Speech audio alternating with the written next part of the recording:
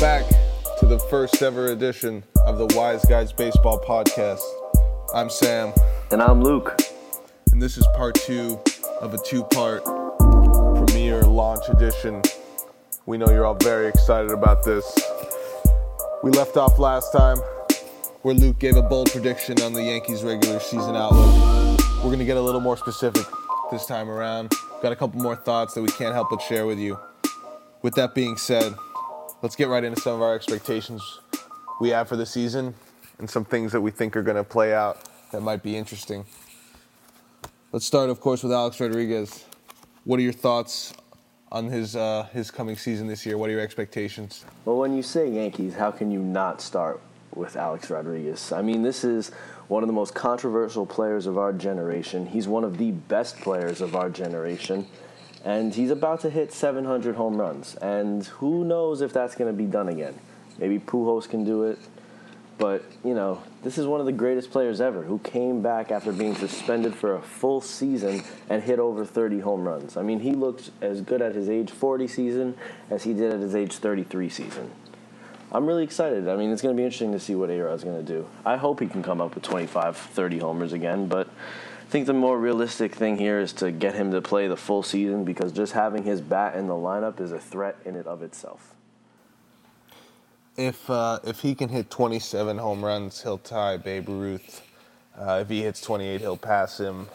Do you think that's going to happen? And if it does, how do you think the Yankees are going to respond? I mean, that's a great question. I mean, it's going to be interesting. Babe Ruth is a Yankee icon. He's the face of the Yankees. You know, A-Rod and Babe Ruth are just, I can't put them in the same breath, especially with everything that happened. You know, the steroid. But will the Yankees adore an A-Rod? Will they celebrate him? Will they accept him? If he gets that number, what will they? How will the ownership? I'm and the sure brass... they're gonna come out and have a ceremony and all that, but I don't think they're gonna want to. I think they're gonna do that very reluctantly. I think that was their plan when they signed A-Rod to this last 10-year deal to do that. I mean, he's getting a bonus when he passes Ruth. So he got a bonus for Mays too, and for when he ties Ruth, I think. Yeah. So it's gonna be interesting. I mean, he's got this year and next year, so he's definitely gonna pass him. So. Well, but if he passes him this year, that bodes very well for the Yankees. That's that's 27 home runs out of a 40-year-old player. I mean, yes, I definitely, trust me, I hope he hits 27 home runs, but there's just something about the mystique. Babe Ruth, Alex Rodriguez, you know what I'm saying. If not for steroids, the allegations, he'd be in that same sentence without problem. Exactly. And he'd be a first ballot Hall of Famer, but who knows now? Well, by the looks of it, he has no shot unless all the people on the senior voting committee die in the next 8 years when he and ends up on the ballot. Let's stick with the topic of third baseman, or at one point, competent third baseman. Chase Headley, over, I believe, 28 or 30 errors last year, if not more than that. I'm not even checking, but I know it was way too many. Yeah, he had way too many. I mean, I think he was definitely in the top 5 league leaders in errors. I'm not really sure of that, but I know, I think you're right about, especially at third base. What are your this is a guy, he was once a Gold Glover. He had that one crazy year in 2011 with San Diego. I mean, he had a case of the Chuck Knobblocks last year. he was throwing them into the stands a lot. I think that we might need a better third baseman to come up. I think Headley was not what they thought he would be. Being a switch hitter coming to New York, I think that he could have. He did not step up for the Yankees. Well, let's see here. They signed him to a 4-year deal last year. He's in the second year of that contract. If he doesn't perform at a more adequate level this year, if he can't, say, by the All-Star break, be hitting 270 with double-digit home runs, more than 12 RBIs, as you mentioned in our last edition, and earning his $13 million a year that he's being given, do you see the Yankees possibly trading him to open something up within their system, or to get another asset, or maybe get a pitcher? What do you? I mean, I personally, I don't want to watch another year of what he's been doing. If it's going to be like last year, how do you feel about that? I mean, I don't think they're going to trade him, but they're not going to be able to get much of a return from him. They probably will just ride out his contract. He's not making that much money. I mean, he could definitely be a valuable help to some other team, but he hasn't proved himself, you know? I would like to open that third base spot for someone else, though, for sure. I mean, yeah, he's making $13 million a year, which in the major leagues, yeah, you're right. That's really not that ridiculous if he can even put in serviceable results. I think they need to part ways with him. Another guy who some people feel they may need to part ways with, CC Sabathia. What do you? Well, we'll be parting ways with him after this year either way. Right. So I'm fine with that. I don't think he's going to have a good year. I mean, I think he's getting old. I think he's too big for his own body. I think he will be lucky if he gets 10 to 12 wins. How many starts in innings pitched do you expect out of Charleston Carls this year? I think he will give us 125 to 150. I don't think 125. What are we supposed to do with that? Well, that's what you get when you sign a 7-year deal. At least we'll have the 7, 8, 9s in the back of the bullpen. So you think CC's done then? I think he's been done. And you think this year will be the culmination of that? I mean, that would be he led the team in innings pitched last year, despite all of the nonsense and reduction in velocity and that's an interesting stat. ERA. But to be honest with you, that's a disturbing stat. That's not that impressive. It's not, but he still was above 150 for the however many consecutive years. I think he's got the chance to. Who am I kidding? He's yeah. Let's no. I mean, I just thought about it, and he's older. He's another year older. He's 300 pounds. He just got out of alcohol rehab. Guy's a fucking mess. How did you feel about that? I believe it was the day of the wild card. Honestly, I haven't cursed yet on this show, but I thought it was fucking bullshit. I thought it was terrible. I thought it was the most embarrassing thing that he could have ever done. Right as the Yankees went into the postseason. The first game of the postseason, he announces that he's going to alcohol rehab. I mean, come on, to help his family. Honestly, I don't even think it was alcohol rehab. You don't have to leave that suddenly for alcohol rehab. You know, I mean, like that is just insane to me, honestly. You know, you see him after they get the playoff spot. He's like pouring, bottles of shit, popping bottles on A-Rod. Then next thing you know, he goes to alcohol rehab. I mean, come on. What a joke. Honestly, what a fucking joke. Well, you've most likely just offended almost 95% of anyone who could be listening, but that's a strong opinion nonetheless, and one that has to be respected. I wasn't thrilled with the timing either. You could have waited a couple of days, I have a couple of more days of binge drinking. We didn't even make it past that first game. At least wait till the end of the season. Well, I guess he did wait till the end of the season. It was the wild card play-in game, and he's like, yeah, they're gonna lose anyways. I might as well just bow out now and let everyone know I'm going to rehab. On a serious note, maybe it was to the point where he had to go that day, and that that what you're talking about, there were pictures, of course, of our celebration. The only way he would have had to go that day was if his wife forced him to go that day. You don't think that's possible? I think it's very possible. Maybe he's trying to save his marriage. Who knows? More power to CC for trying to save his marriage, but come on, man. Well, you know what? Babe Ruth had a bunch of beers and hot dogs before a game. It was also like 1927. Okay, so what? So it was it was a man's world back then. All right. Well, who's next? One thing quickly, Chase actually had 23 errors last year, which was first amongst third basemen. Interesting. Not 20. Yeah. So he definitely overshot him, but he still led the league. Yes, he did. He definitely did. He was also third in assists. So I guess that tells you it was very high activity over there. Nonetheless, 23 errors was not what they were hoping. Percentage? It's funny you ask, actually. It was .946, which is a career low for Chase in his 9 years of MLB service. All right, so he's been dwindling. All right, so we talked about Chase. We talked about CC. Let's move on to Didi Gregorius and Starlin Castro. What are your thoughts? My expectations are very high for Gregorius, for sure.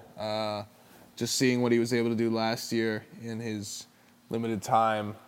You think we're going to see more power from him? Yeah, I do, but it maybe 10 to 15 homers. I don't think, which is still great for a kid his age at shortstop. I mean, nobody hits for shit at shortstop, so anything above 6 home runs is above replacement level. But really, the consistency on the defensive end is what's really going to be fun to continue to watch, because the AL is so stacked at the shortstop position, so I don't think he'll be an all-star or win a Gold Glove. I mean, it's kind of like back in the day, Nomar, A-Rod, Jeter. We got Lindor, Correa, Gregorius. Yeah, I mean, if Gregorius can fall anywhere in that comparison, then that was a phenomenal trade. I think Gregorius will. I mean, he's a young player. He's playing at Yankee Stadium. He's a lefty, and he's got some pop. I think you might see a Silver Slugger in his near future. I also think you might see a Gold Glove this year. Well, I mean, he would have to beat out quite a few strong names, to say the least, to take that. However, I am really thrilled with what we saw last year, because if you remember that he got off to a terrible start across the board. People wanted him gone. It was a terrible replacement for Jeter, all this and that, and then for him to have the mental toughness to bounce back and play at a pretty high level for. He hit basically, I think, over 270 for part of the season. I know he's better than Chase Headley. But I guess he got big hits too. Came up. Yeah, no, he did, and he started to show some pop. As for Castro, I really couldn't tell you, because there's so many factors that lie into that. He's hitting so far in spring training. Yeah, but Billy Crystal had an at bat in spring training one time too. Yeah, so he struck out though. Yeah, but he looked good. He looked good out there. He looked really. He looked pretty good at the dish. Looked great in those pants. Anyways, yeah, I'm just saying. Yeah, it was a great. He really looked like a ball player. I wasn't done on Castro.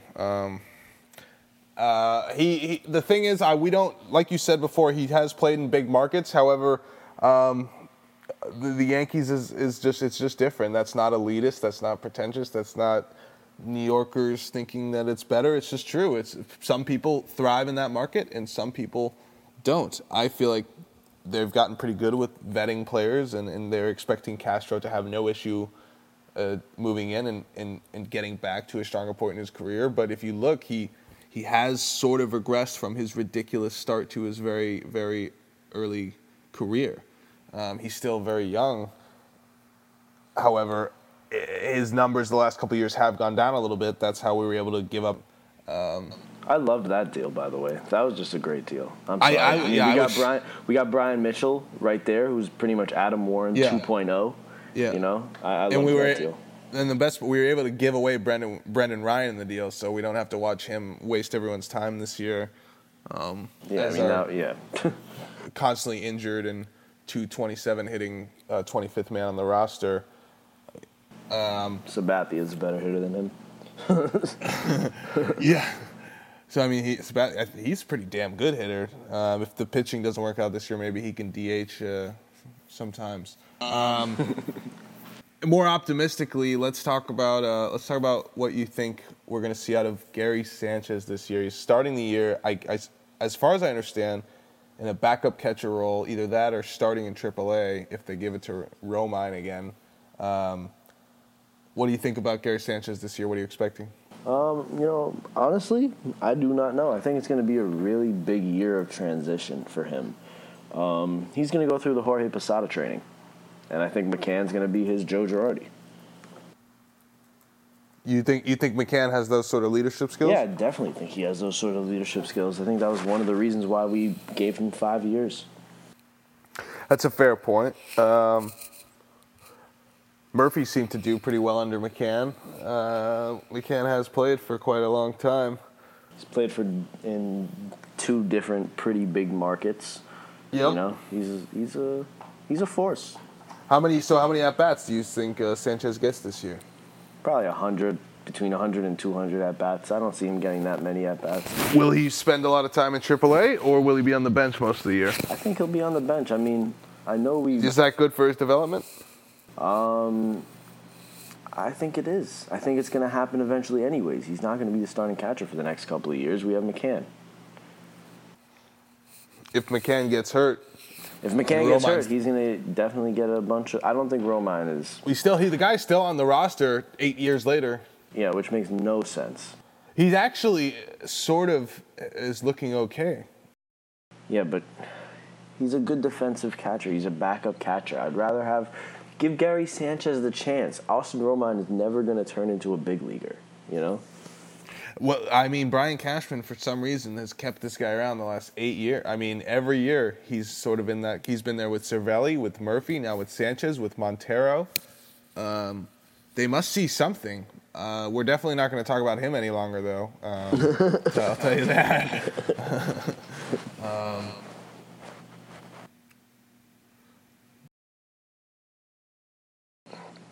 Anyways, let's get into our final topic.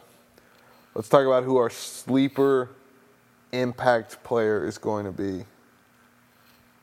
If you don't know what I mean, I'm talking about someone who no one is expecting to really do a whole lot this year, much like A-Rod was last year.